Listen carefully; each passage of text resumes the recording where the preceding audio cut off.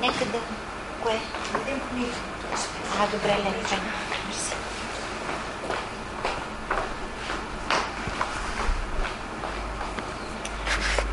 Лена Пенка ми е отговорника за амвона. Тя ми слага книги. Внимавай сега тук да не се спъниш, защото има много кабели. Мерси много.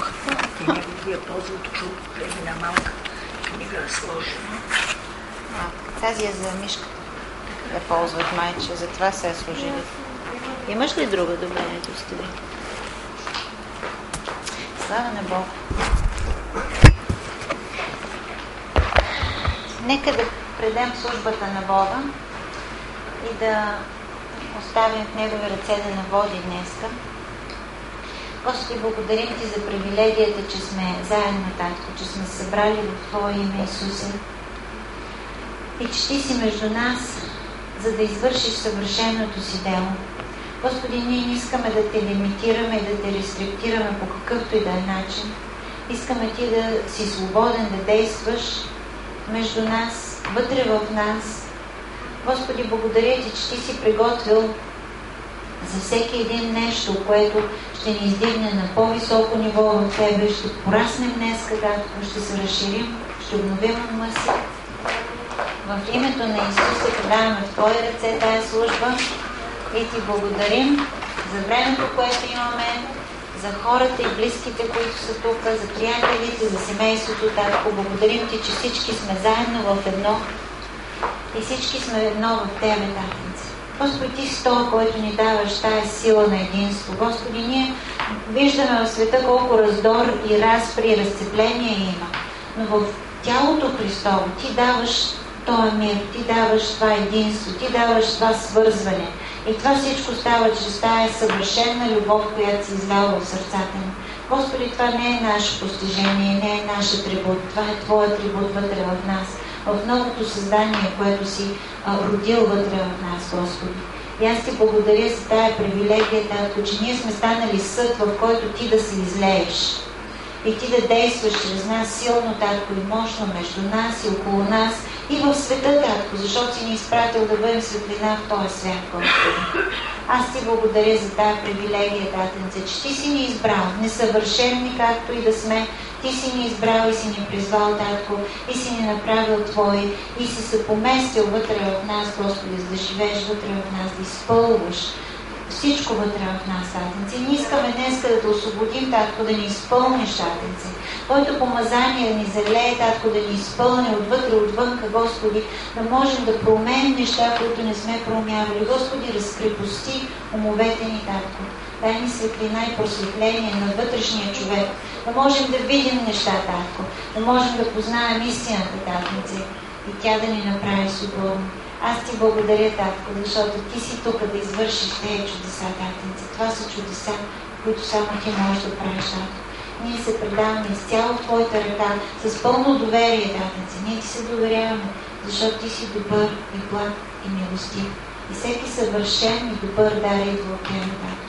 Няма зло при Тебе, Татенце. Всичко, което идва от Тебе, е добро и съвършено. Благодаря Ти, Татко, да се радваме да се предадем в Твоите ръце, Господи. Радваме се, Татко, че сме с Тебе. Радваме се, че сме вътре в Тебе и че Ти си в нас, Татенце. Слава да бъде на Твоето свято име. Пред Теб се прекланяме, Татко. От Тебе отдаваме всяка слава.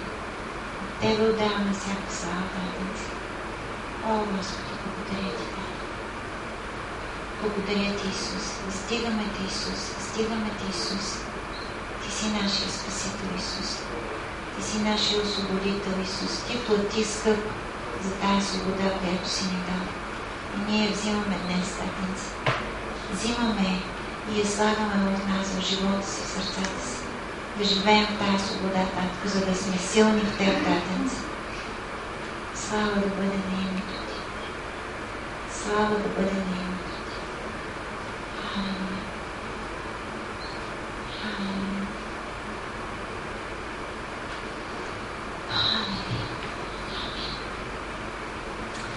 Вихре, имаш ли един насърчителен псалм, който да прочетем, преди да почнем да хвалим Господа? Някой от те, твоите любими, където казват: запейте, зарадвайте се, запляскайте в Господа, възрадвайте се в Него, преклонете се в Неговото присъствие.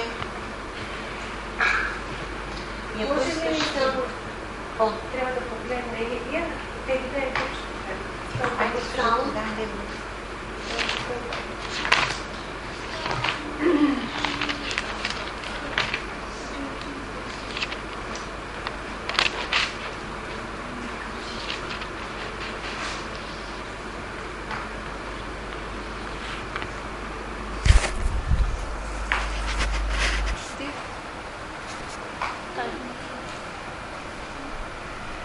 Първия стих, Виктория: славословете Господа, призовавайте името Му, възвестявайте между племената делата Му, пейте Му, славословете Го, говорете за всичките Му чудесни дела, хвалете се с Неговото свято име, нека се весели сърцето на уния, които търсят Господа.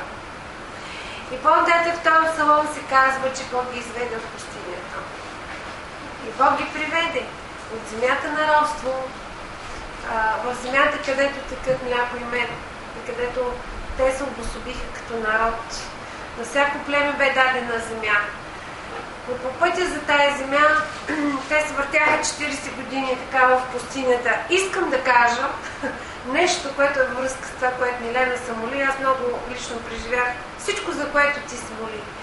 Бог иска да ме направи свободни от менталитета на хора, които обикалят в пустинята години наред. Едно и също, едни и същи неща. И си кажеш: кога ще се случи? Кога може ще направиш това в живота ми? Но Бог прави тук вътре нещата в нас. Изпълва ни, дава ни светлина, точно както ти се моли, Миленка, разчупва стените, с които ние сме се обградили, и казва: сега излез и върви напред. Но докато ние не излеземе от собствените си стени, не можем да излезем напред. Как излизаме от тези стени? Трябва да се изпълваме със Святия Дух. Сънувах сън. Предната вечер. Всъщност не с нощи, предната вечер. Сънувах сън, в който се сблъсквах с ситуации, в които не че аз някакси по-човешки не можех да се, нещо можех да направя. Но аз стоях само в един момент и казвам: аз без Бога не мога да направя нищо. Освен това е последното време. И аз го виждам по поведението на хората, по всичко, което става около мене. И си казвам: значи аз просто крачка няма да направя повече без Бога. Кажи ми, татко, какво аз имам нужда? Аз имам нужда от те, какво точно? И тогава казвам: аз имам нужда да се изпълна със Святия Дух. Амин. Той, който ще ми даде на славословие Исус. Това е служението на Святия Дух. Да издига Исус. Амин. Това е пророческото служение на Святия Дух. Да издига, да дава откровение за Исус. И днеска искам да ви кажа: и знаех, че бях в някаква сграда. Нещо пак трябваше да се прави. Не знам какво. И вънка двама братя, които аз много добре познавам, бяха отвън. И аз казвам, и те чакаха, защото и те бяха нещо замесени в тази работа. Викам: чакай, сега ще излезна да ми кажа какво Бог ми каза. Излиза и ми казвам: братя, Бог ми каза, че трябва да се изпълним Святия Дух. Те викам: тук сега всички нагледат. Точно сега тук е мястото. Ще се помолим да не изпълни Бог със Святия Дух. Святия Дух ще ни даде да си разрешиме проблемите. И се молихме точно там тримата. И така свърши съня ми, събудих се толкова щастлива. Бог иска да ме изведе от пустинята на този свят. Амин. Каквото и да става, в този свят има определени нива и групи. Всяка група си живее в нейния си свят. И много трудно тия, които считат себе си за висши, допускат по-нищи да влезнат при тях. При Бог не е така. Ние сме Негови деца. При Бог няма такива иерархии. И ако някой счита себе си, че нещо е станало много голяма работа, днеска, защото, вижте, аз ви говоря нещата, с които аз съм минала. Аз съм имала време, в което съм считала себе си за много способна. И хората са ми казали, ти си много силна жена, Боже, я дек се възприема като нещо много така силна. Няма нещо дек да ми се опре. Примерно говоря за мен си, но всеки си минава неговото високоумие. Да. Искам да ви кажа, че ти си това поради Божията благодат в живота ти. Амин. Без Бога не можеш да направиш нищо. И е толкова чудесно да го осъзнаеш. И сега всеки път си казвам, като си помисля, че съм нещо и си викам, чакай малко, да си припомня сега някой друг стих от Словото. И си припомням стих от Словото, че без Бога аз не мога да направя нищо. В този свят може би искат да те категоризират. За дадена работа трябва да си на толкова години да си точно толкова красив. За да бъдеш възприят. Или пък за друга работа. Трябва да си достатъчно толкова важен и сериозен, за да те възприемат. Но при Бог не е така. Няма значение колко си висок, колко си слаб, колко си дебел, колко образование си. Няма никакво значение. Ти си приет заради Исус. Амин. И Неговата кръв е върху живота ти. Цената платена за твоя мой живот и дявола няма право да се докосва до теб. Амин. И ако има нещо, което да те отчаива, било поради поведение на хора към тебе, неправилно поведение, или пък нещо, с което хората, било и близки хора, желаят да определят на къде да потече живота и дали това е възможно или това, не позволявай повече това да храни душата ти. Започни да я храниш с Божието Слово. Амин. Остави Бог да ти говори. Амин. И започни да се изпълваш със Святия Дух. И най-мощното изпълване, което съм преживявала в живота си е когато съм славословила Бога и съм го хвалила. Амин. Това е практиката в моя живот. Как го славословя? Както Миленка каза, дай един псалом сега тук и аз ги изповядвам на вас. Има хвалебствени псалми. И аз изповядвам съвсем съзнателно. Не, че много отвътре ми идва, може да не ми идва. Но Бог е велик, няма значение, че на мен отвътре не ми идва. Не ми идва отвътре.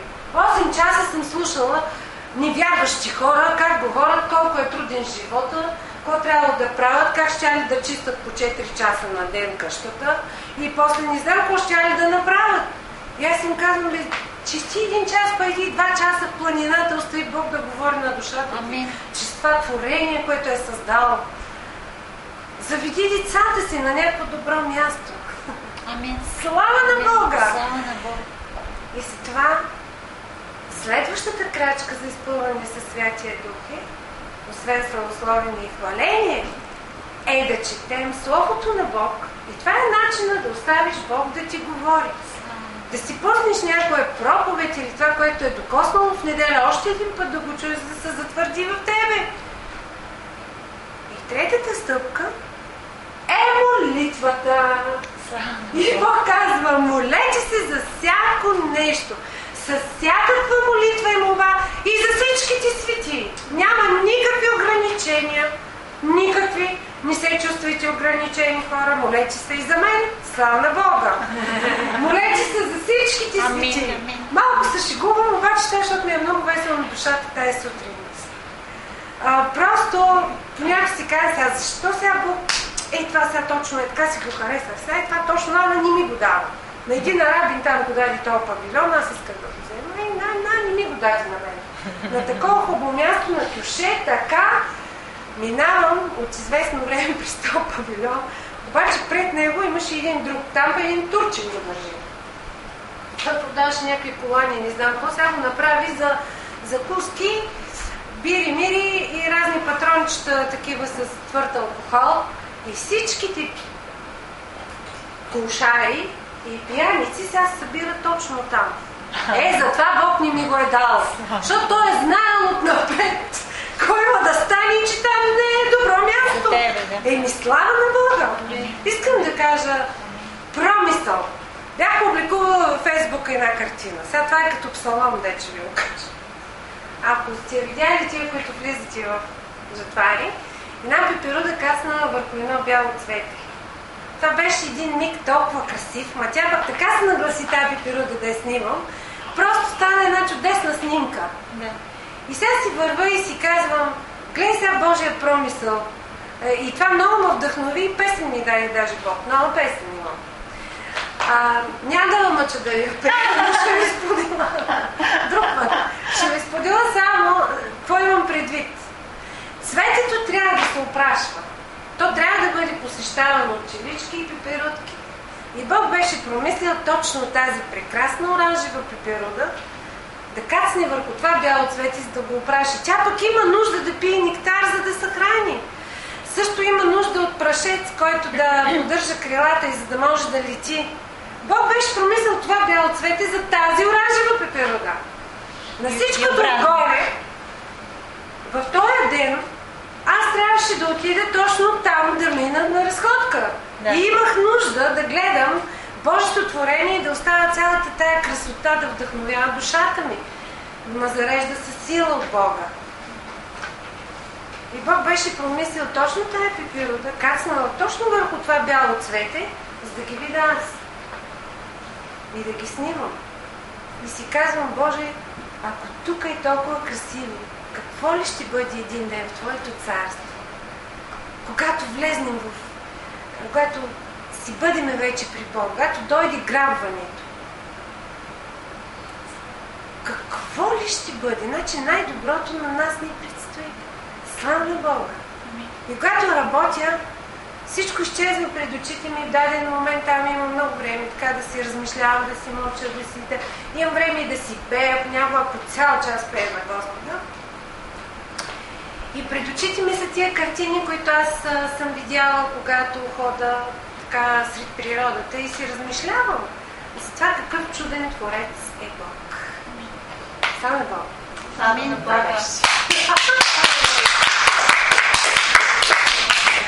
Слава на Бога за това слово. Ами ви Криводина в хваление тогава. Хвалим Господ.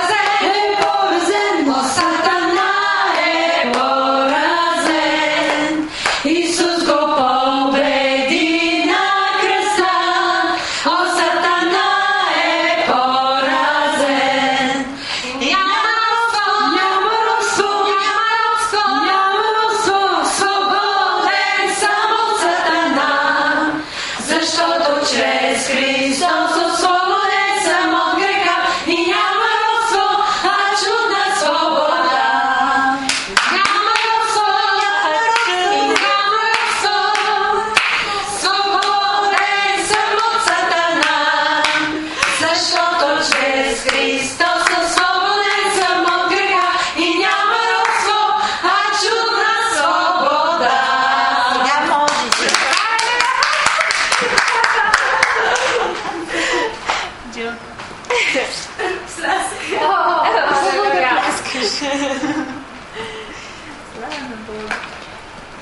Какво да кажа аз?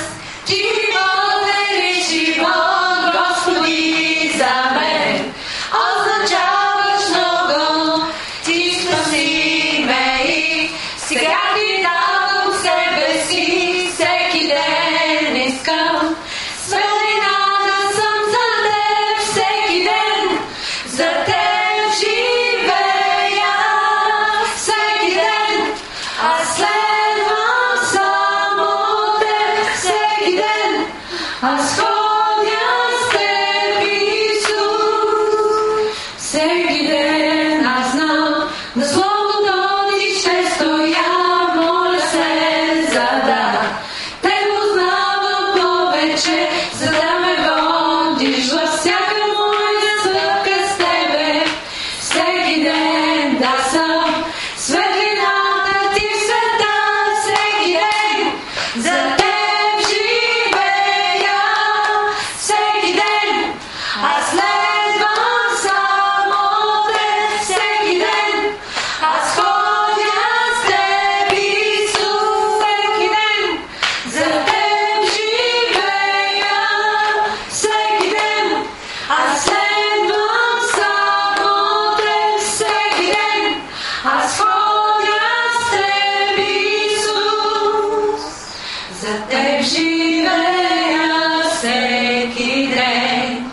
За теб живея всеки ден. За теб живея всеки ден.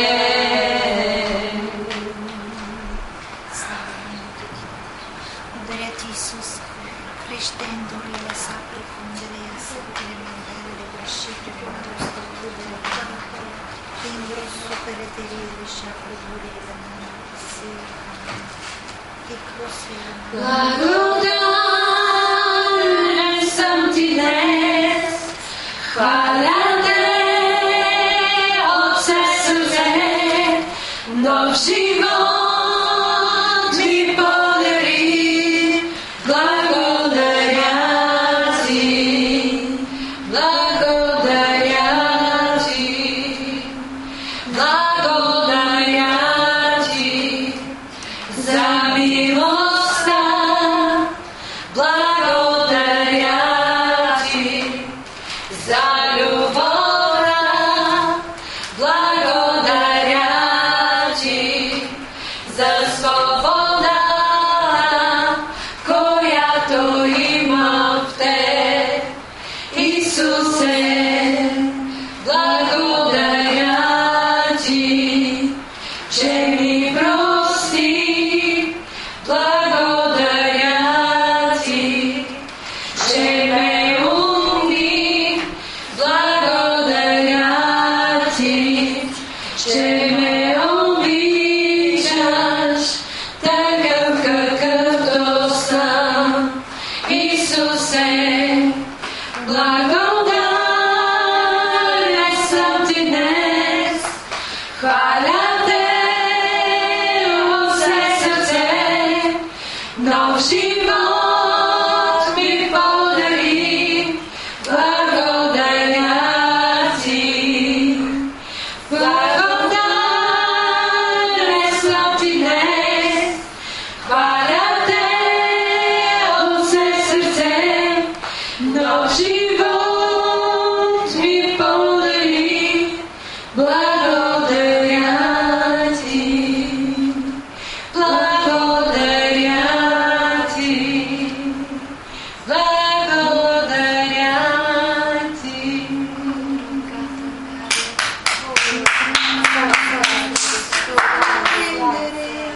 Merci, Jacques.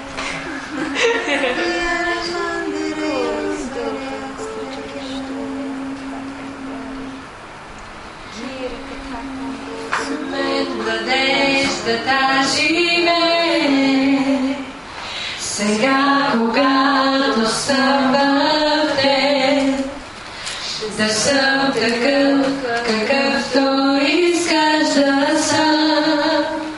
Това желая от сърце, искам повече от теб. Живея за това, за да се предам в ръцете си. Ти си надеждата и истината, в теб ще стоя. Искам само теб, изливай твоето присъствие. Откри ми се лице в лице, дай ми да живея в твоята любов. Това желая от сърце, искам повече от теб. Живея за това, за да се предам в ръцете си. Ти си надеждата и истината, в теб ще стоя.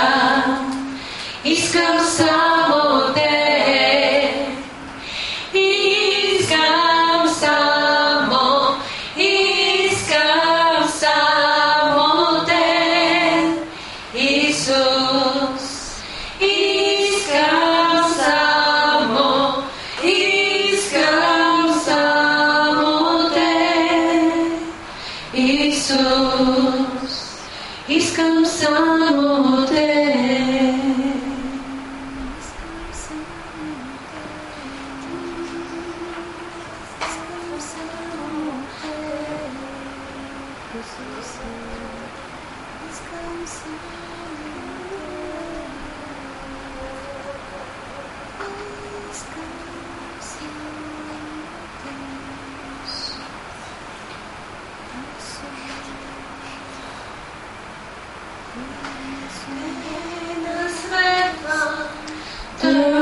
Тъмнината прогони, отвори очите види.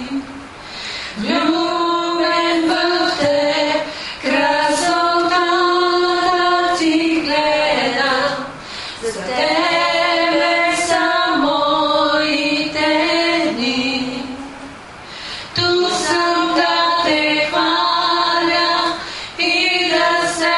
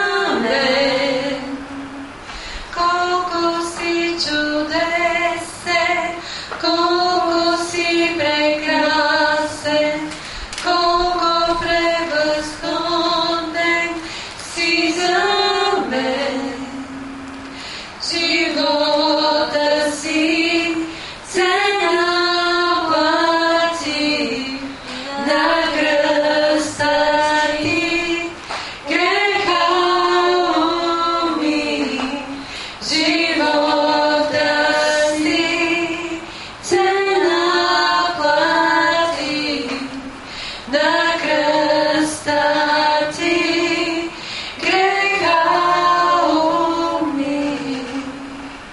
Тук съм да те хваля и да се покланям, тук съм да ти кажа, Господи, колко си чудесен, колко си прекрасен, колко превъзходен си за мен.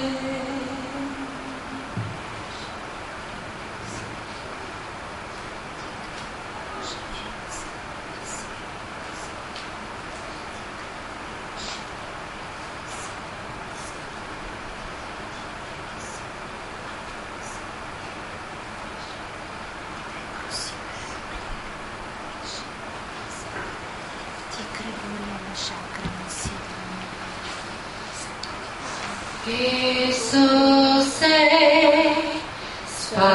Спасител, кой е подобен на теб? Всеки ден всичко в мен ще хвали чудесата ти. Утеха, закрила, пасир на моето сърце.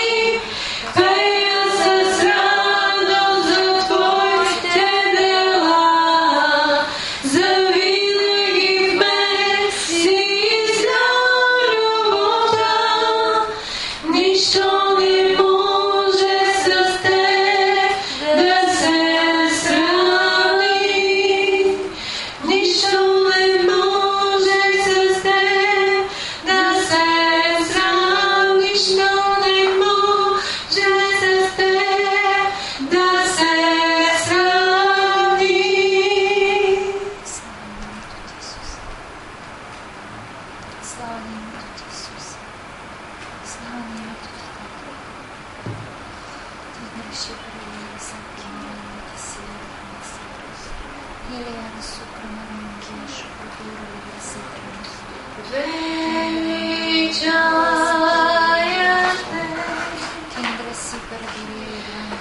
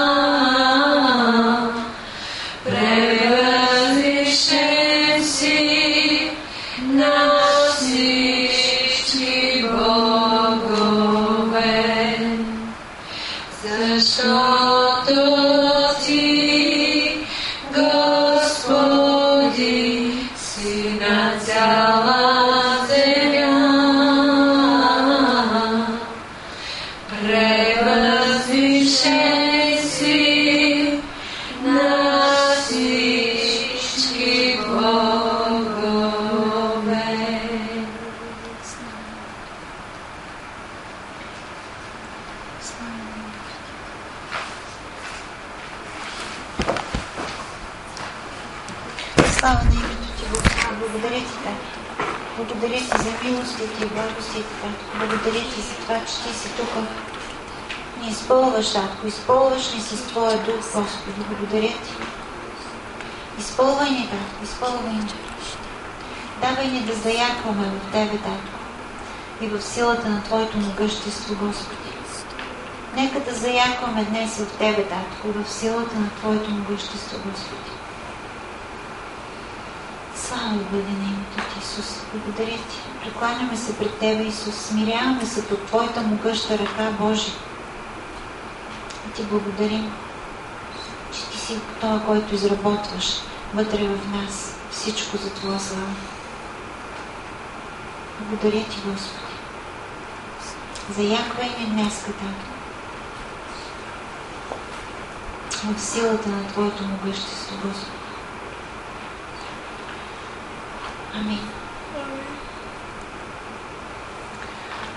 Днеска, като се молих и Бог ми даде, че службата ще бъде като пророческа служба, че ще има неща, които ще се открият така, няма логично да са последователни, нали? Но просто ще изкачат неща, които Святия Дух ще говори.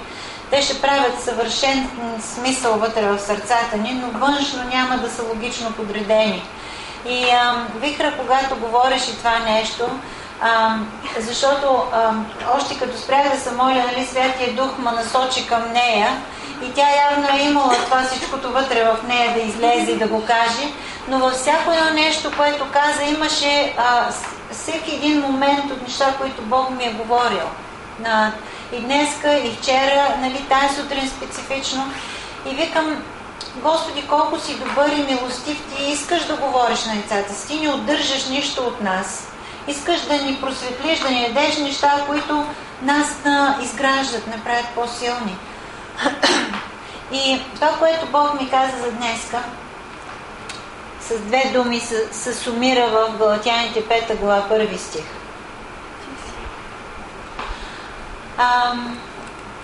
И оттам искам да почна с само няколко думи да кажа за Галатяни 5 глава 1 стих.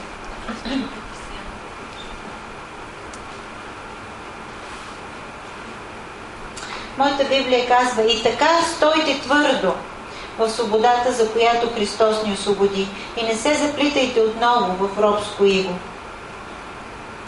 Христос ни освободи с пълна свобода. Това, което направи, то беше съвършено дело.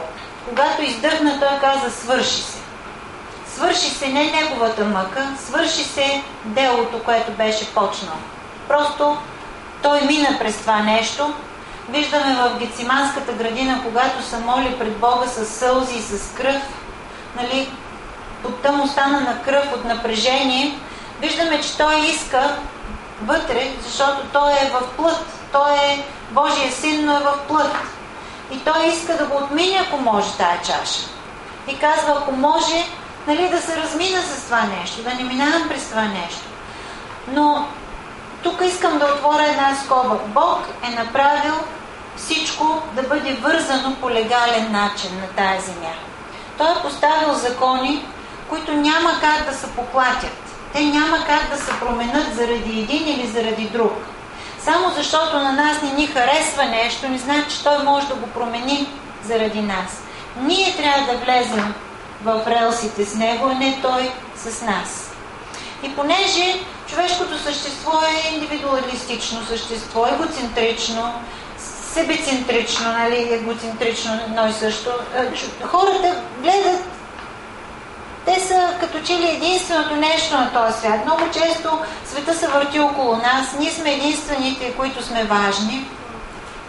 Бог иска да видим по-надалеч, да се отдръпнем малко и да видим голямата картина. И необходимо да я видим тая картина, за да може и на нас да ни е добре. Да можем ние да се вкараме в тая картина и да си видим мястото в тая картина. Той не накара да живеем някакъв рестриктиращ живот, защото на него така му харесва. Той е изключително благодатен и добър Бог, но е направил нещата, които държат този свят в съществуването. Просто няма как без тези закони, както е сложил физическите закони на тая земя, и те все още държат тая земя и слънчевата система и всичко, което той е поставил, за да функционира. По същия начин е поставил духовни закони, които те са силни и стоят. И той ни учи на тези закони. Един от тези закони казва: сейте и ще жените. Сеитбата и жътвата, както физическа, така и духовна, действа. Няма начин ти да посееш и да не поженеш. Просто няма такъв начин. Ние сме го вземали за даденост, защото, нали, всички ходят, сеят жито, жънат жито, сеят царевица, жънат, сеят картофи, жънат картофи, и сме го взели за даденост. Но това е едно чудо. Чудо, което се случва. Ти слагаш едно семе, то умира в земята и произвежда много от рода си. Това е чудо. Както раждането на едно дете е чудо. Нали? Ние знаем всички физически условия, защо и как става, но кой го е направил, кой е вдъхнал тая сила в човека да може да се репродуцира и да създава други човешки същества? Чудо. И всеки път една майка, като роди, тя е в бездъх. Тя вика: това е чудо. Всяка една майка го е преживяла. Слава на Бога за тая млада майка. Жоре, може ли да й помогнеш, че е с Или Мария? Че е с антураж.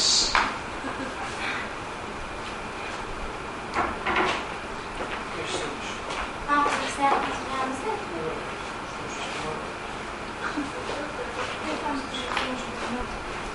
Слава на Бога за тая млада майка, която идва да илюстрира това, което казвам всъщност. Ето го едно съвършено човешко същество, което е произведено от друго човешко същество. И всеки път, когато това става, една майка е в захлас за това чудо, което се е случило чрез нея. Аз съм го преживявала, знам, че всяка една майка го преживява. Чувала съм много майки да говорят. човешко същество се ражда от тебе. Това е чудо. Физиологично знаем защо и как става. Но духовно, откъде? Кой ни е дал тая сила? Кой ни е направил така, че да можем да правим това нещо?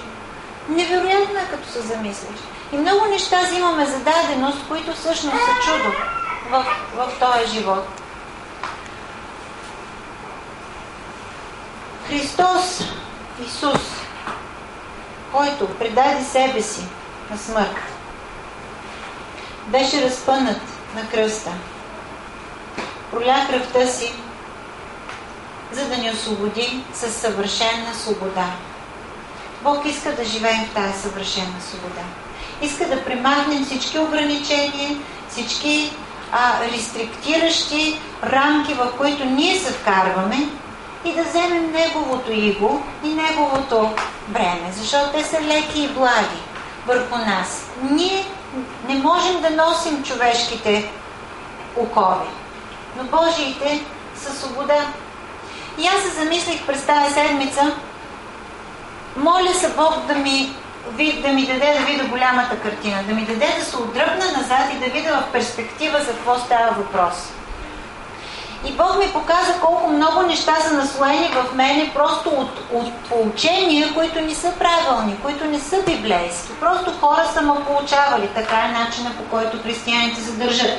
Така е начина, по който християните говорят. Така е начина, по който ходят на църква. Така е начина, по който се молят.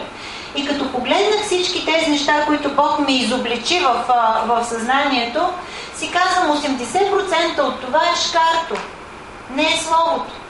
80% от това е шкарто, просто не е Словото. И се стреснах и викам, Господи, тези неща са се наслоили от години и просто, понеже ние сме направени да попиваме, живееш в едно общество християнско, наблюдаваш хората как се държат един към друг и го попиваш. Има ли го в Библията, няма ли го, ти си го попил. И какво става? Затова Бог ни говори толкова много за любовта тук в тази църква.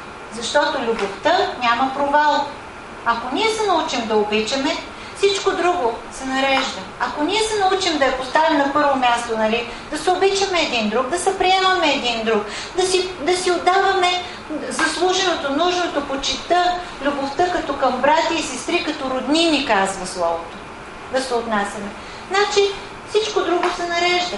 И тогава, когато хората идват между нас, нови хора, те започват да попиват наистина нещо истинско.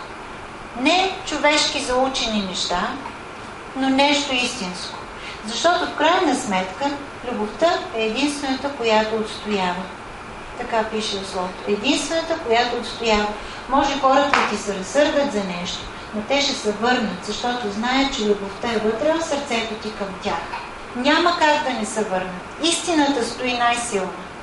Няма как, ако ти действаш с тая Божия любов, която ти е заряд вътре в тебе, която идва от Бога, те да не го почувстват.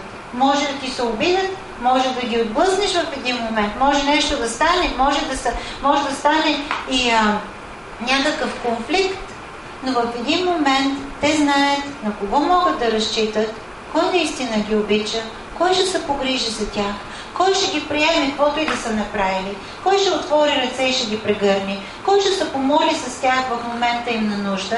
Те го знаят това нещо. И много интересно, хора съм наблюдавала отпаднали от вярата, нали, които с години нещо се обидат в църквата, нещо им кривне, нали, нещо някой ги погледнал накриво, нещо някой им казал и изчезнат. Години, 2, 3, 4. Връщат се точно при тези хора, които знаят, че ги обичат. Връщат се. Аз съм го правила. Аз съм отпадала от църквата. И съм се върнала не към църквата и църковните подредби, но се върнах към Бог и към те хора, които знаех, че ме обичат. Знаех, че се молят за мен. Чувствах го. Чувствах го, че ме носят в сърцето си, въпреки че не са ме виждали.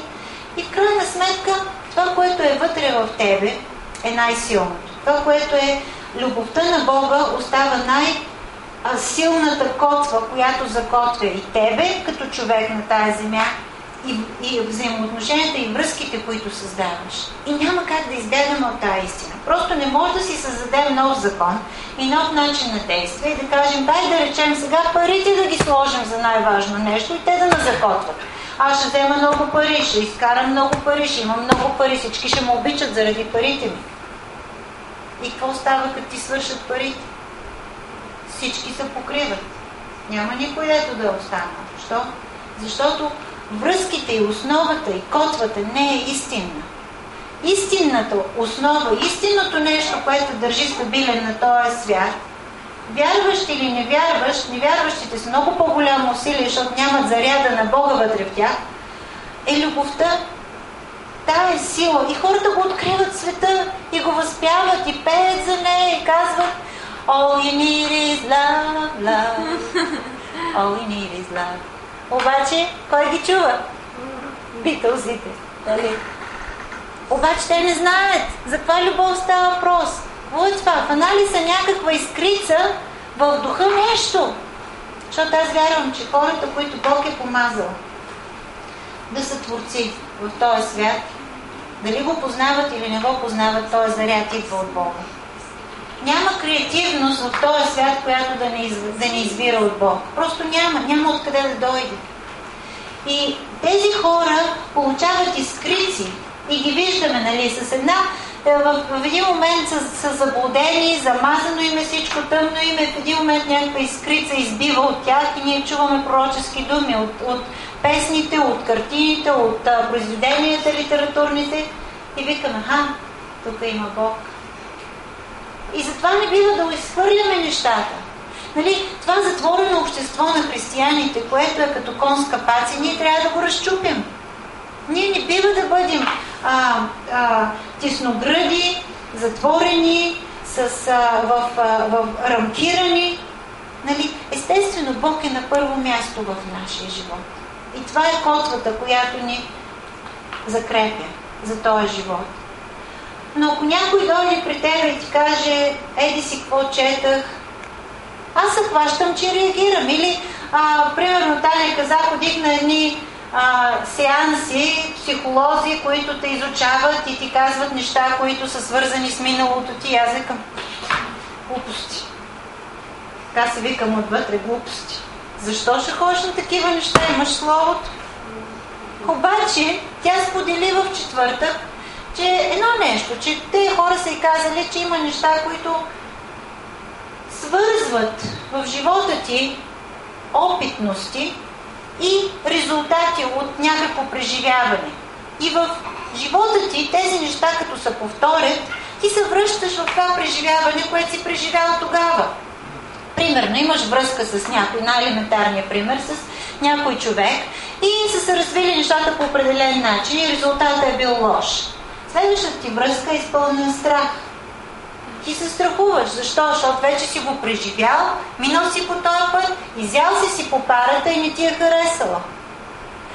Въпреки, че в Словото го пише това същото нещо и е много по-ясно показано, много по-силно изяснено, някой път човек трябва да го вземеш физически и да го закараш на едно място, да му покажеш неща, за да ги види. И в един момент Словото казва, че ние имаме власт и сила да събаряме помисли.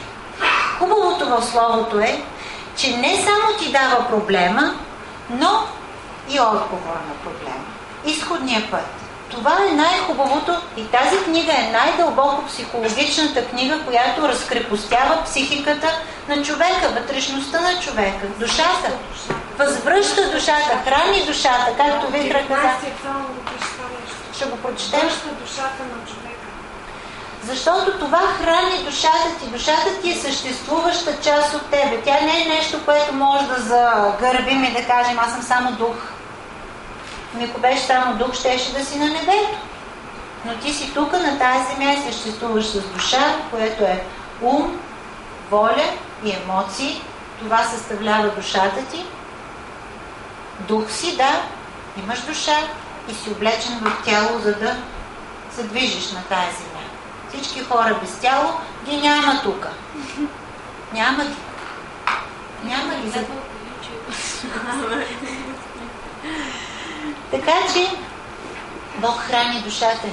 Бог се грижи за душата ни да бъде освободена, разкрепостена, нахранена и здрава. Ние трябва да сме със здрава психика. Не трябва да изпадаме и това, което ни разбива психиката, е страха. Страха. Всичко произлиза от страх вътре от нас. И тези връзки, за които говореше Таня, страха. Страха те връзва обратно към преживяването, което си преживял и ти е донесло лошо чувство, лошо преживяване и ти не искаш да се повтори това нещо. И то е страх, то оковава. Обаче Словото казва, Бог не ни е дал дух на страх. Това е огромно нещо. Бог не ни е дал дух на страх. Огромно нещо. Бог не ни го е дал това нещо. То няма място в нас. Не ни го е дал Бог, не е от Бога. И съответно ние може да му се съпротивим на това нещо. Защото ние говорихме в четвъртък, че има добри неща, които идват от Бог. Има неща, които искаме, пък Бог не ни дава, защото Той вижда напред бъдещето. И на нас много ни се искат тези неща, обаче като че ли не ни става работата и много не разочарова това нещо. В крайна сметка, заключението е, ние трябва да му гласуваме абсолютно и пълно доверие. Абсолютно и пълно доверие. И знам, че доверието се изгражда. Нали, ти си се запознал с Бог в един момент и си почнал да вървиш с Него в някакви взаимоотношения, някакъв вървеж, който те изгражда. Изгражда това доверие, което ти му даваш все повече и повече. И това доверие, за това го храниме с Словото, с молитвата, с хвалението, защото Той го изгражда това доверие вътре в нас, за да може ние да оставим нещата в Неговите ръце, както казва в Филипяни 4 глава. Той е прекрасен стих, който искам да го прочета в Филипяни 4 глава, 6 стих. Казва, не се безпокойте за нищо, но във всяко нещо с молитва и молба изказвайте прошенията си на Бога с благодарение и Божият мир, който никой ум не може да схване, ще пази сърцата ви и мислите ви в Исус Христос. Значи Божият мир, който никой ум не може да схване, ще пази сърцата ви и мислите ви в Исус Христос. Божият мир ни е даден, за да пази ума ни, мислите ни и сърцата ни. Всъщност вътре да не се поклатим. Имаше един стих, който казваше в псалмите, мисля, че беше, казва, ако в ден на притеснение ти паднеш, силата ти е малка. Значи има такъв момент, в който нашата сила е отслабнала. Малодушието. И това е, което Божия мир пази в тебе. Ума ти и сърцето ти. За да не ставаш малодушен и да я получиш тая сила. Затова иска Бог да влезем в Неговите пътища, за да получим тая вътрешна сила. Когато нещо стане, отвътре се надига нещо, което ти не си очаквал. Казва Божият мир, казва, който никой ум не може да побере. Значи, когато хората те гледат, че нещо ти се е случило, и Зорница е един жив пример за това нещо, и те виждат, че ти продължаваш да цъфтиш и да растеш, и да се развиваш, и да ставаш все по-силен, те виждат Бога в тебе. И почват да те питат, какво става с тебе? Ти мина през такова ужасно нещо, какво става? Божият мир, който никой ум не може да побере. Не могат да го поберат това нещо. Казват си, как е възможно? Хора са били смазани с такава случка. А тя, гледай, виж, и то с радост го установяват. Като че ли и жилото е махнато. Ни завиждат, ни я мразят, ни я осъждат за това нещо, а казват, гледай какъв пример, гледай какво свидетелство. И в крайна сметка, какво се оказва? Свидетелството на живота ни е по-силно от думите ни. Ти ми говори колкото си искаш, ама нека да ти видя живота. Когато живота ти говори толкова силно, аз нямам какво да кажа. Нямам какво да кажа. И така пише в Словото. Нямам какво да кажа. И хората, дори тези, които те мразят, започват да ти се възхищават и ти казват, бре, как успях тая жена? Какво направи? Как го направи? И започват да търсят тая сила, която е влезла вътре в тебе, невидима, и те е справила на крака, когато е трябвало да си падна до нос на земята. Слава на Бога за това нещо. Казва, заяквайте в Господа и в силата на Неговото могъщество. Това иска Бог. да се научим да вървим с Него, да му се доверим напълно, за да можем да заяхнем в силата на Неговото могъщество. И хора като мънички, слабички и мънинки хора се застанат и ги гледаш такива едни малки слабички, обаче някаква сила излиза от тях, някаква вълна се засилва от тях и казва: хей, аз имам тук рамо, на което съм се облегнала и е солидна. Няма къде да отида. И тази сила ще ни дойде само с тази увереност, която ние имаме вътре, когато се доверим на Бог изцяло. Напълно 100% му се доверим. Това значи всякакво съмнение, всякаква мисъл, която ти казва, че Бог не е добър, че нещо лошо може да дойде от Него, ти трябва да я пропъждаш в момента, в който дойде. Което му води до това, което Вихра каза. Аз говоря на глас тези неща, ги изповядвам. Аз изповядвам. Чакай да видя къде е картонче. Тези 3 стиха, които Бог ми ги е дал и съм си ги написала и ги изповядвам. Защото Бог ми ги е дал тези да ги изповядвам. Защо? Защото дявол идва с мисъл в главата ти. Той идва да те манипулира с мисъл. И тя почва да се върти. Словото казва: съпротивете се на дявола и той ще бяга от вас. Обаче ако ти си мълчиш и оставиш тая мисъл да работи, тя почва да произвежда някакъв плод вътре в теб. Защото тя си работи. Няма неутрална зона, в която ти да кажеш: замърси се. Просто няма такова нещо. Или тази мисъл те манипулира да действаш в страх, или ти я пропъждаш, като се съпротивяваш на дявола и той трябва да бяга от тебе. И ти, за съжаление, не можеш да се противиш с чисто сърдечно "махни се от мене, дяволе". Ти можеш да се противиш само чрез Словото Божие, което е силно и остро и е по-остро от всеки двуостър меч, с единственото оръжие, което ти е дадено, което е нападателно, е Божието Слово. Исус Христос, когато отиде дявола при него и почна да го съблазнява с разни мисли, той каза: писано е 3 пъти. 3 пъти дявол го изкуши, 3 пъти той каза: писано е. Писано е, писано е, писано е. И когато каза Словото той, и ние се учим от него, дявол трябваше да си тръгне и да избяга от него, защото нямаше повече какво да каже.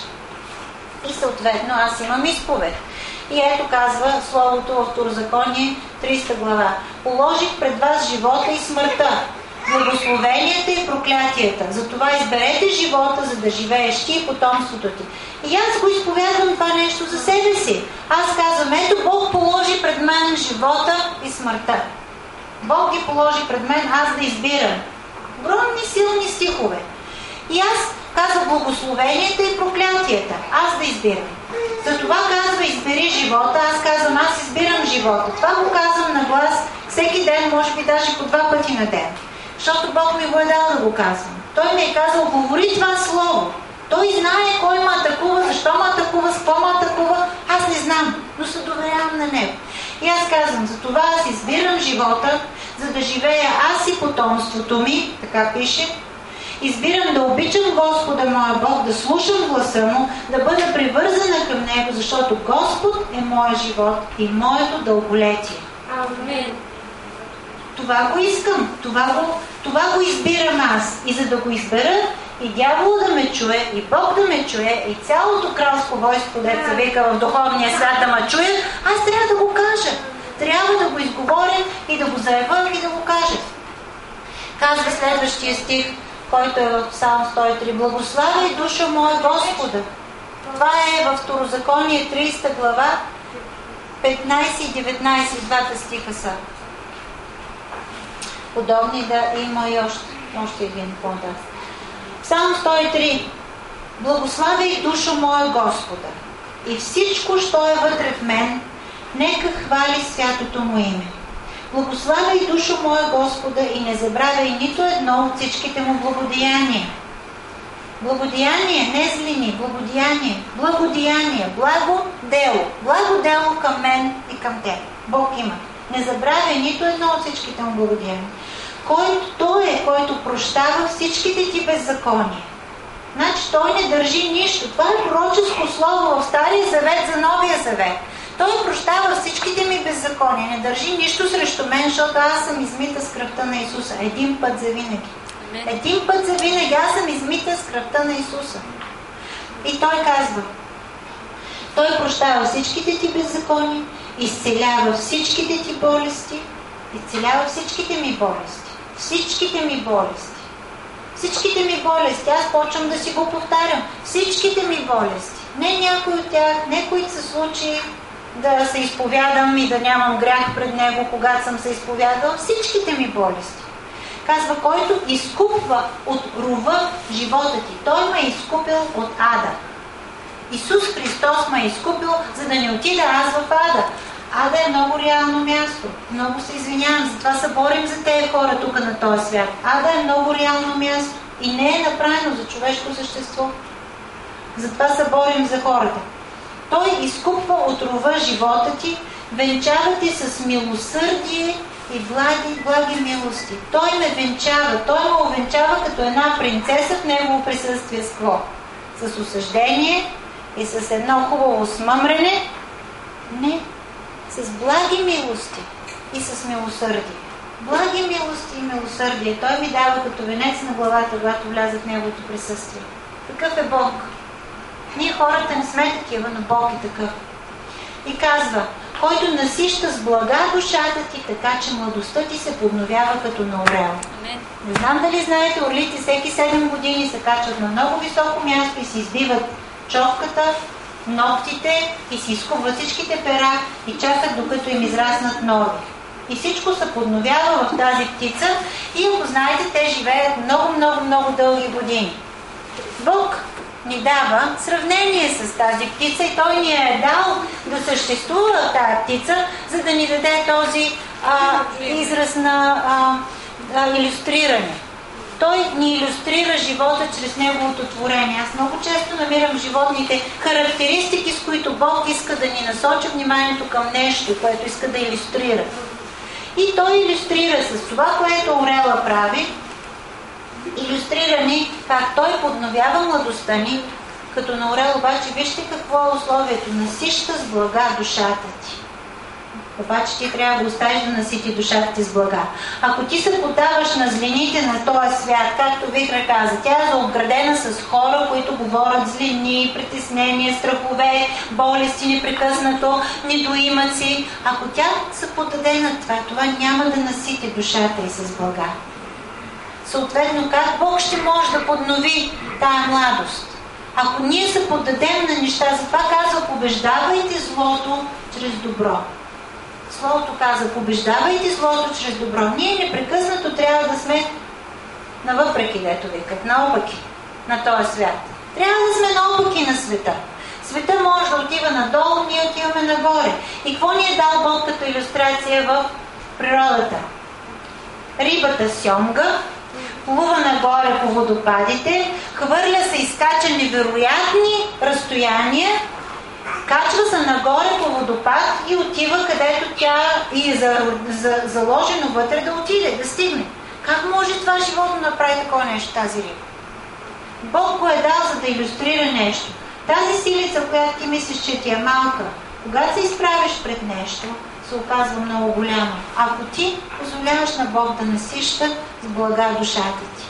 Защото Той има всеки ден някакви блага, с които иска да насити. Всеки ден има неща и затова се предаваме на Него. Сутрин, първото време, което имаме, колкото време може да отделим, ние се предаваме на Него, за да насити с блага душата ни. Насити с блага душата ми днеска, татко, за да мога, когато стрелите идват от света, ме бомбардират с лоша новина, с неща, които се случват, с тъмнина, с злоба, с смърт, аз да имам нещо силно вътре в мене, което да излезе и да ги спре тези неща. Да може моята душа да е наситена с Твоите блага и да мога аз да съм предадена на Тебе и всичко, което Ти си приготвил за мен. Това насищане, това подновяване вътре в мен да се случи, както Ти си казал. И ако ние се доверим на Бог и вземем Неговото Слово като чиста монета или 100% истина, тогава всичко друго ще си влезе на местото. Всичко друго ще се подреди. Но това е битка на вяра, която ние трябва да отстояваме. Нещата, които знаем силно вътре в себе си, че са истина, че са точни, че са от Словото, ние трябва да ги отстояваме. И не трябва да позволяваме на никой и на нищо да ги събори, да дойде срещу тях и да ги клатушка в нас. Защото това е единственото нещо, което стои силно в живота ни. Това ни е котвата.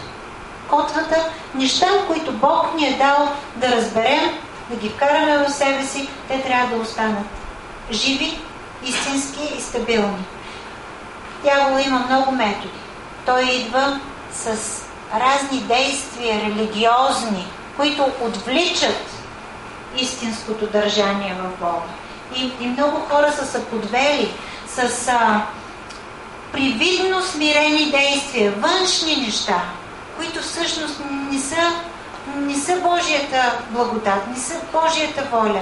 Външните неща, нали, ти се правиш на смирен, ходиш там, къде трябва да отидеш, държиш се добре. По-хубаво е да избухнеш един ден и да се скараш и после да искаш прошка, отколкото да си лицемерен, да говориш правилно, да говориш в очите на хората неща, които искат да чуят, да ги лъжиш, никой да не те знае, ти си тровиш душата. По-хубаво е да бъдеш такъв какъвто си, да се изложиш на истината. И тялото, ако ти си в Божието тяло, ще те коригира, ще ти каже, чакай, защо правиш така, нали, така не е хубаво, така е нараняващо за другите. И тогава ти си свободен. Непрекъснато живеем в една свобода, избор да живеем в свободата на Господа. И трябва да избираме да живеем в тази свобода. Амин? Амин.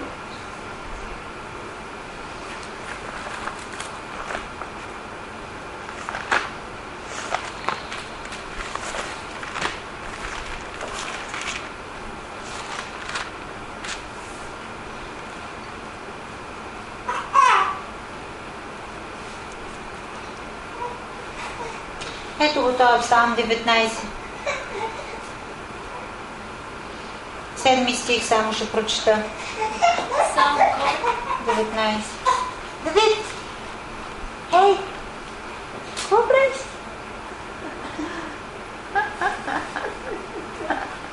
Кой стих ще прочетеш? 7 стих ще прочета. Казва, законът Господен е съвършен, възвръща душата. Изявлението Господне е вярно, дава мъдрост на простия. Повеленията Господни са прави, веселят сърцето. Заповедта Господне е светла, просвещава очите. Страхът от Господа е чист, пребъдва до века. Осъжденията Господни са истинни и без изключение справедливи.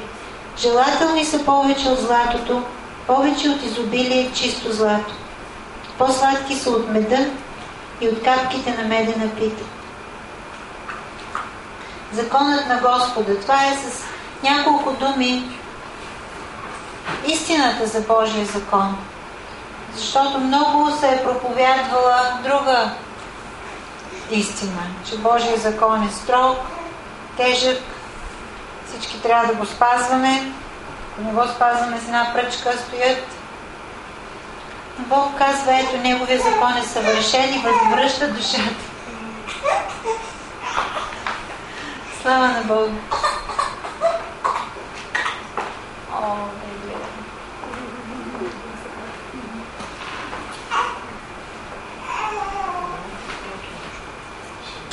Слава на Бога!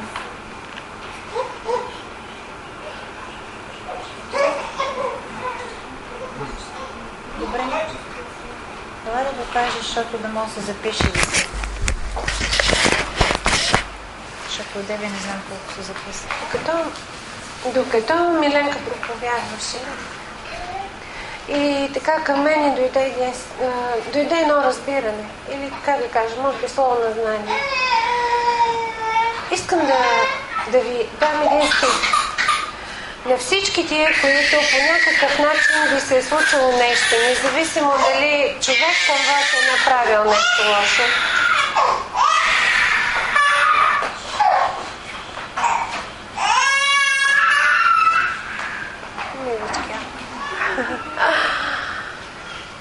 за всички, които по някакъв начин са се почувствали ударени от нещата, които идват от света, които са се депресирали, отчаяли, които са започнали да мислят: аз много искам нещо такова хубаво да ми се случи в живота, обаче на мен не ми се случва. Бог има много голяма милост към теб, искам да ти кажа. И няма никакво значение какво ти причиняват хората и какво се случва в този свят. Той казва така: аз никога няма да те оставя, няма да ти проваля, няма да те осъдя, защото аз съм обещал да бъда винаги с тебе. Абсолютно във всичко, през което ти преминаваш. Аз ще те подкрепя, аз ще те укрепя с праведната си десница, казва Господ. И кой ще ме спре? Никой не може да ми попречи аз да ти привдигна, аз да ти благословя. Никой не е в състояние да ме спре, казва Господ. И другото нещо, което иде към мене от 37-я псалом. Нещо много конкретно, което ти трябва да правиш, ако желаеш да излезеш от това състояние. Весели се те също в Господа и Той ще ти даде попросеното от сърцето ти. И 3-я стих е някъде в Битие. И Бог ти казва: стига си стоял на тая планина. Излез оттам. Излез. Не стой повече на това място. Тръгни към обещаната земя. Аз съм ме приготвил. Ще те водя. Не се страхувай от пустинята. Защото в 68 псалом се казва, че Бог обръща пустинята в земя на цветя, в градина. Така е. Бог обръща, аз не знам как го прави. Като стана въпрос за изповед, нека ви споделя един мой опит също. Дълги години аз, например, изповядвам един стих, в който се казва, че Бог обръща злото в добро и проклятието в благословение. И казвам, аз не знам как го правиш, но това зло, което идва към мен, ти си силен да го обърнеш добро. Ти си силен да го направиш да е добро за мен. Аз не мога да го направя. И казвам това слово за всички уния, които не могат да видят. Заобиколени са от добри неща, от добри хора. Заобиколени са от красоти. И не могат да ги видят поради това вътрешно състояние. Приемете това слово като от Господа и се развеселете премного в Него. Амин. Амин. Амин. Слава на Бога. Аз искам да се молим за това, с което започнахме, тая свобода. Защото и това слово, което Вихра донесе до нас, е пак едно разкрепостяване, едно пускане на свобода на душите ни. Да може да се освободят. И аз вярвам, че Бог, като ни освободи, ни разкрепости от неща, които са наслагани върху нас, пряко Словото Му, пряко силата Му, ние ставаме едно свидетелство чисто, което носим благата вест с мир. Казва, че благата вест се носи с мир, като миротворец. Ти отиваш и носиш благата вест и хората, на които говориш за Бога, тази вест, която им носиш, тя е миролюбива, тя е с мир. Няма осъждение, няма... И да не освободи Бог от този страх, който накара непрекъснато да казваме на хората и двете страни на монетата. Да, Бог е добър, обаче Той изисквания има към тебе. Да, Бог е такъв, обаче ти трябва да живееш по този начин. Като че ли да не изпуснем да им кажем цялата история. Бог ще ни даде просто две неща да кажем, които ще се забият силно в тези хора. Ние няма как да им кажем всичко на един път. Святия Дух, нека да не го пренебрегваме, Той е учителят. Той е той, който върви с нас ежедневно, учи, изявява Божията воля, отваря умовете ни, отваря сърцата ни, получава ни, води ни, дава ни Словото, което ни е навременно слово, за момента, който ти трябва, той ти дава точното слово. Така че нека да не пренебрегваме ролята на Святия Дух, както с вярващите, така и с невярващите. И нека да не сме многословни в нещата, които се опитваме да обясним, защото така става, ние се опитваме да обясним неща на хората и те изведнъж се пренатоварват, докато Бог има една дума, която ще се забие в сърцето, казва Словото, е силно и деятелно, остро и няма да ги остави това Слово. И то казва, няма да се върне празно. Така казва Слово, то няма да се завърне празно. Значи ти си го изпратил, то е влязло в сърцето и няма да се върне празно. В което искам да кажа едно свидетелство, ето Джилито ми разказа вчера за един пастор, който вървял на някъде и бил трябвало да се срещи с хора, някакво събрание е имало, нали, важен момент. И Бог му проговаря и казва, иди и говори с този бездомник, който е на улицата и стои, нали, седнал там, просилка. И той отвътре започва да се съпротивява на това и казва, Господи, аз съм заед сега, имам хора, чакат ме да, нали, но ако това е от Тебе, нека този човек да е все още там, като се върна. И съответно той се връща пеша, човек е още там и той се спира и започва да говори с човека.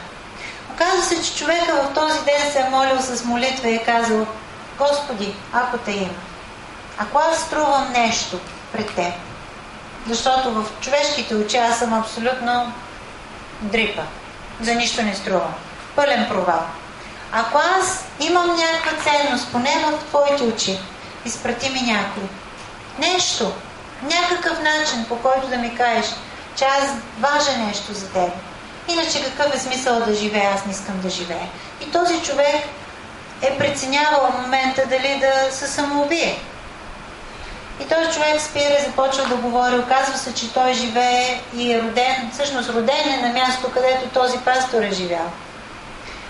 И се заговаря с него и съответно му благовества Божията милост, Божията благодат. И този човек е убеден, че за Бог той е важен. И че той не е просто дрипа. Не знам каква е случката нататъка. И другата случка, която разказа Джилито, която е всъщност във връзка с това, което говорих, е, че един пастор, същия пастор, той казва, че познавал един от мафиотските босове. Знае го. Не го познавал, а го е знаел. Или го е познавал. Познавал го. И Бог му казва да му говори за Бога. И той, човека се съпротивява, нали, пак вътре себе си. Как ще му говоря за Бога? Нали, той е мафиот, той е... Нали, всички знаем кои са мафиотите. Обаче се покорява на Бог и отива при него, при този човек и го кани на църква. Нали, той знае, че е пастор, каза, ела в моята църква, нали, говори му за Бога и се разделят. 5 години нищо. 5 години. Той е посял това слово, което Бог му е дал да посее, но 5 години нищо. След 5 години той човек влиза в църквата. Той прави призив за покаяние в църквата, пастора. И този човек отзад идва... Не, влиза през вратата. Влиза през вратата, не е бил на службата. Влиза през вратата, засилва се отпред, застава пред олтара и си предава живота на Исус. И този човек е в недоумение, вика 5 години, както аз говорих, нали? И почва да говори после с него. И той казва, какво се случи. Преди 5 години, казва, ти беше последният човек, който говори с мен, преди, казва, да ме вкарат в затвора. 1 час след като... 1 час след като говорихме, аз бях в затвора. Много странно беше, казва, нали, тези думи вече остават в него. И той си казал, ако аз изляза от затвора и когато изляза, ще отида направо в тая църква.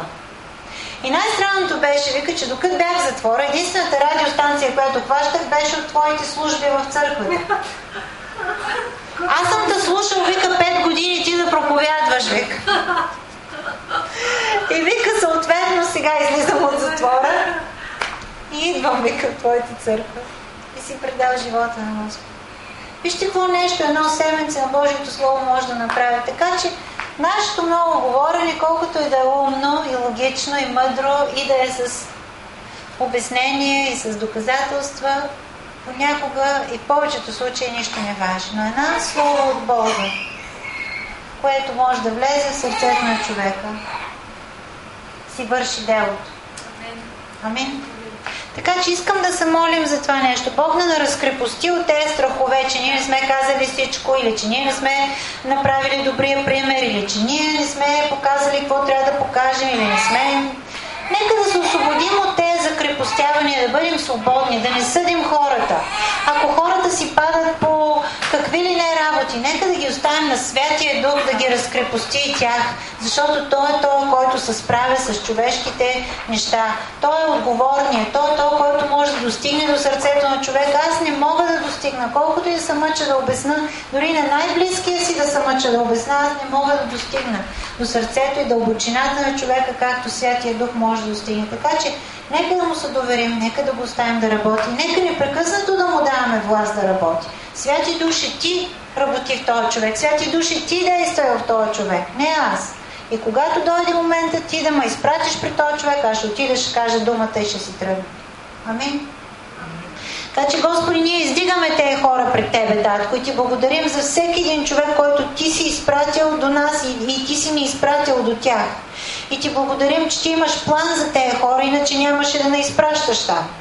И ние Ти вярваме, въпреки че този план е невидим в този момент за нас. Вярваме Ти и се осланяме и се доверяваме изцяло на Тебе, защото знаем, че Ти си промислил план и ние се молим в линия с Твоя план и в съгласие с Твоя план да се изпълни за живота на тези хора. Всеки един от нас има хора и ние издигаме тези хора, както Исус се моли за хората, които ще повярват чрез Неговите ученици. Ние се молим за хората, които ще повярват чрез нас. И Ти благодаря, Господи, че Ти си този, който ни задействаш, Ти си този, който ни изпращаш, Ти си този, който ни даваш думи и слова да говорим с сила и Ти си този, който им даваш да видят в нас тая любов, която Ти си поставил в нас, Господи. Учи ни, Татенци, води ни, Господи, просветлявай ни и ни давай тая всекидневно тази свобода, която си извоювал за нас, дай ние пред очите да я виждаме, Татко, за да може да се стремим към нея, да я искаме, Татко, и да останем свободни в Тебе. И нищо да не нас заробва, да не се поддаваме отново на робското иго, на всякакви неща, които ни връзват. Господи, ние сме свободни и ние искаме да кажем сега, ние сме свободни. Ние сме свободни в името на Исуса. Ние сме свободни чрез Исус Христос. Амин, Господи. Благодаря Ти. Слава на Бога. Нека да изпеем една песен. Искам да кажа, че няма да кажа. Нека да изпеем една песен, да си дадем даренията пред Бога. И след това имаме още малко време. Аз тук нямах. Нямаше свобода. Не. И толкова ми хареса, че се молихме за свобода, защото аз понякога много силно ме изпълва Святия Дух. И това избива като емоция. Да. И хора по друг начин, нали? Да. И сега си взех решение, от когато разказах историята за илюстрацията за Божия мир. Да. Спомняте си, викам пак много говори. Край няма да става. В неделя подготвям си песен си, една дума няма да кажа. Не знам защо така, след това съм атакувана. Нямам свобода просто. Обаче, нали ви казах, че на работата си, защо ви сега ви го казвам, винаги всякакво нещо е Святия Дух. И както си работя, си размишлявам и наистина аз си ги преживявам много силно нещата. Както и Псалом 19, прочетахме една част от него. Но той започва с една илюстрация на тая снимка, дето е сниман, дето е публикуван на Фейсбук. И казва, ето така говоря аз на хората. Нали ви казвам, цяла история, цяло поучение от една снимка. Аз толкова силно преживях Божията промисъл чрез тая разходка, планината. И Бог казва, ето, 19-я ми псалом казва, ден на ден изявява моето слово. И се подготви, защото ти ще говориш за силата на моето слово. Ще стане въпрос, че то възвръща душата на човека. Викам, нищо няма да говоря. Взела решение, съобщо няма да излезна от предното желание. Ако ми кажат да излезна, може, ще кажа каквото ми дойде в момента. Ще си мълчи. Аз по собствено желание няма да стана. Обаче дойде голяма радост. Казвам ви сутринта наистина и си ги преживява в тия неща съвсем отвътре. И това нещо е сега. Аз наистина нямаше по никакъв начин, дори за свидетелство, да взема думата. Но това, което Бог беше решил, затова ви моля, не от мен си.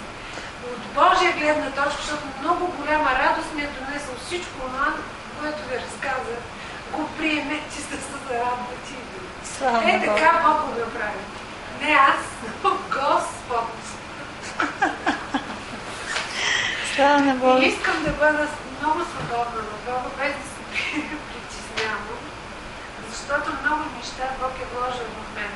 Аз са 20 и колко години ме бяха, не че нещо се хваля със себе си, но понякога Бог иска да ги изкара от нас, както когато шегам. И се да говори, да изявява неща от Бога. Така че всеки един от вас, да е, че не се заричате да ги излизате. Може би Бог иска на мен нещо да го прави. Да бъдем свободни и в църква. Да, абсолютно. Много важно нещо. Слава на Бога, трябва да сме свободни, да имаме тая свобода.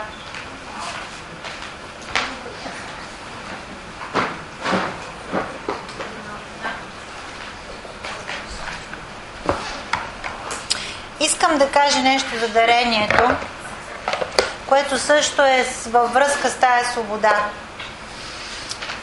Трябва да сме свободни да даваме или да не даваме. Също трябва да сме свободни. Знам, в циганските църкви някой път хората не смеят да отидат на църква, защото няма какво да пуснат дарението. До такава степен са вързани. Значи ти да се спреш да не отидеш на църква, защото нямаш 20 стотинки да пуснеш дарението или каквото имаш там да пуснеш, или нищо нямаш да пуснеш и не можеш да отидеш на църква. Или пък не ти се пуска, обаче ти е неудобно сега. Искам да кажа, че никой не ви наблюдава, никой никого не наблюдава.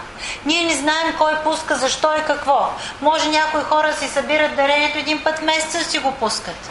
Никой не знае какво става в живота на човека.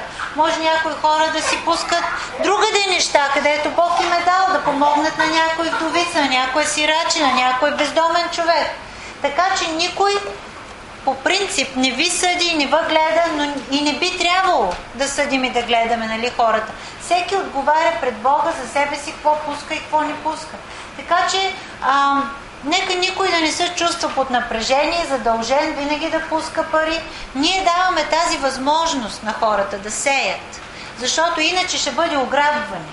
Ако аз не ви дам тая кутийка днеска, да пуснете каквото ви е на сърце, аз ще ви ограбя от това семе, което Бог ви е призвал да посеете, и то няма да може да си яде плодовете за вас. Павел каза, за ваша сметка вие го сеете, нали? За ваша сметка. Бог го прави да расте. Но ако ти го правиш с вяра и с радост, така е. Но ако ти е стиснато сърцето, ако днеска не можеш да дадеш, защото просто не ти е вътре свобода. Нека да се предаваме на свобода и във връзка с дарението. Да не се връзваме в никакви такива закрепостени неща и мислене, което да ни връзва. И ни ограбва радост. И после се чувстваш, аз спомням банката, дето вика, как ти даде на някаква циганка количката с 1 левче вътре, и те дали да отиде жената и да си изкара левчето. Защо и даде цял лев? Нали, защото на него не му е било на сърце. Той може да дава много в други моменти, но този лев не му е бил на сърце. И говори за този лев. Говори за него. И така става, когато дадем не от от сърце. Ти си мислиш, може да си пуснал 50 стотинки, обаче си мислиш за тях. И като отидеш в метро и ти трябва 50 стотинки за количката, си викаш, ако не ги бях пуснал сега в църквата, щях да ги имам тук да си. Нали? Просто отвътре почва да едеш, защото не си го дал на драго сърце, не си го дал с радост. От друга страна, всяко нещо, което дадеш от сърце, защото Библията казва да дава всеки от сърце. Всяко нещо, което дадеш от сърце, ти даваш огромна амуниция в Божиите ръце да ти го преумножи, да ти го разрасте, то ти се събира в един небесен, една небесна сметка, там ти се събира и ти е готово, никой не може да ти го пипне, защото там крадци не влизат и Библията казва, молец не може да яде там, няма как да ти го вземат. То ти се събира и в точния момент, в който на тебе ти трябва, идва. Не си иди нагласа нещата по-човешки. На мене ми дойде точно когато ми трябваше да си купим къща. Нямаме пари. Огромно количество пари се изсипаха. Откъде се изсипаха? От небесната ми сметка. От небесната ми сметка. Бог казва, каквото сееш, това и ще поженеш. Каквото сееш, това и ще поженеш. Каквото сееш, това и ще поженеш. Значи така е, това е закон. Няма начин да не се случи. Просто е закон. Така че, нека да ги балансираме нещата, да вървим в свобода, абсолютно свободни, с радост и това, което ни е на сърце, защото там говори Бог в сърцето ни, това, което чувстваме, заставаме пред Бог отговорно. Господи, какво искаш да дам? Искаш ли да дам? Не искаш ли да дам? Някой път даваш с жертва. Някой път даваш последните 5 лева. Бог го прави това нещо, но Той има предвид какво става след това. Той знае всичко в бъдещето предварително. Така че, нека да се предаваме на Святия Дух за тези неща и да не се връзваме с връзки, които ни отнемат свободата. Амин? Амин. Искаш да кажеш нещо? Не искам. Не искам да казвам нещо. И ти нищо не искаш да казваш. Нищо няма да казвам. Защото се напъваш да кажеш нещо. Господи, ние предаваме тези пари на Тебе, благодарим Ти, че Ти преумножаваш всяко благо за наша сметка, че всяко едно семе, което се сее в Божието царство, то се преумножава, защото е в добра почва, съвършенна почва и Ти си земеделеца и Ти си този, който го правиш да расте и Ти си този, който ни връщаш жетва стократна, Господи. И ние Ти вярваме и Ти предаваме в Твои ръце това нещо, защото Ти се доверяваме напълно. В името на Исуса. Амин. Айде една песен да изпеем или две, колкото искате. Защо хапиш, бе те?